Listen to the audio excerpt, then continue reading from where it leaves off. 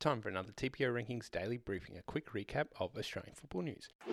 TPO Rankings. Lions have progressed to the NPL Final Series Grand Final after beating Heidelberg last night. Heidelberg had a player sent off at 60 minutes, but it finished all square at 1-1 after extra time. Once again, Lions came out on top after penalties this year thanks to keeper Luke Barine. They'll face the winner out of Sydney Olympic and Campbelltown City. In some A-League signing news, Curtis Good returns to Melbourne City 6 years after his form for Melbourne Heart won him a long-term deal with Premier League powerhouse Newcastle United. And Wellington Phoenix hope of landing former Inter Milan and Newcastle United star Obafemi Martins have been dashed, with the Nigeria striker opting to continue a long recovery from injury in London. PSV defenders Beige and Sainsbury were both unused substitutes at Camp Nou as Messi scored an incredible hat-trick to help Barca win 4-0 in Champions League this morning. And a reminder, we have two big FFA clashes tonight. Avondale hope to upset Sydney FC, while Melbourne City face Western Sydney Wanderers. We'll be back tomorrow to recap the results.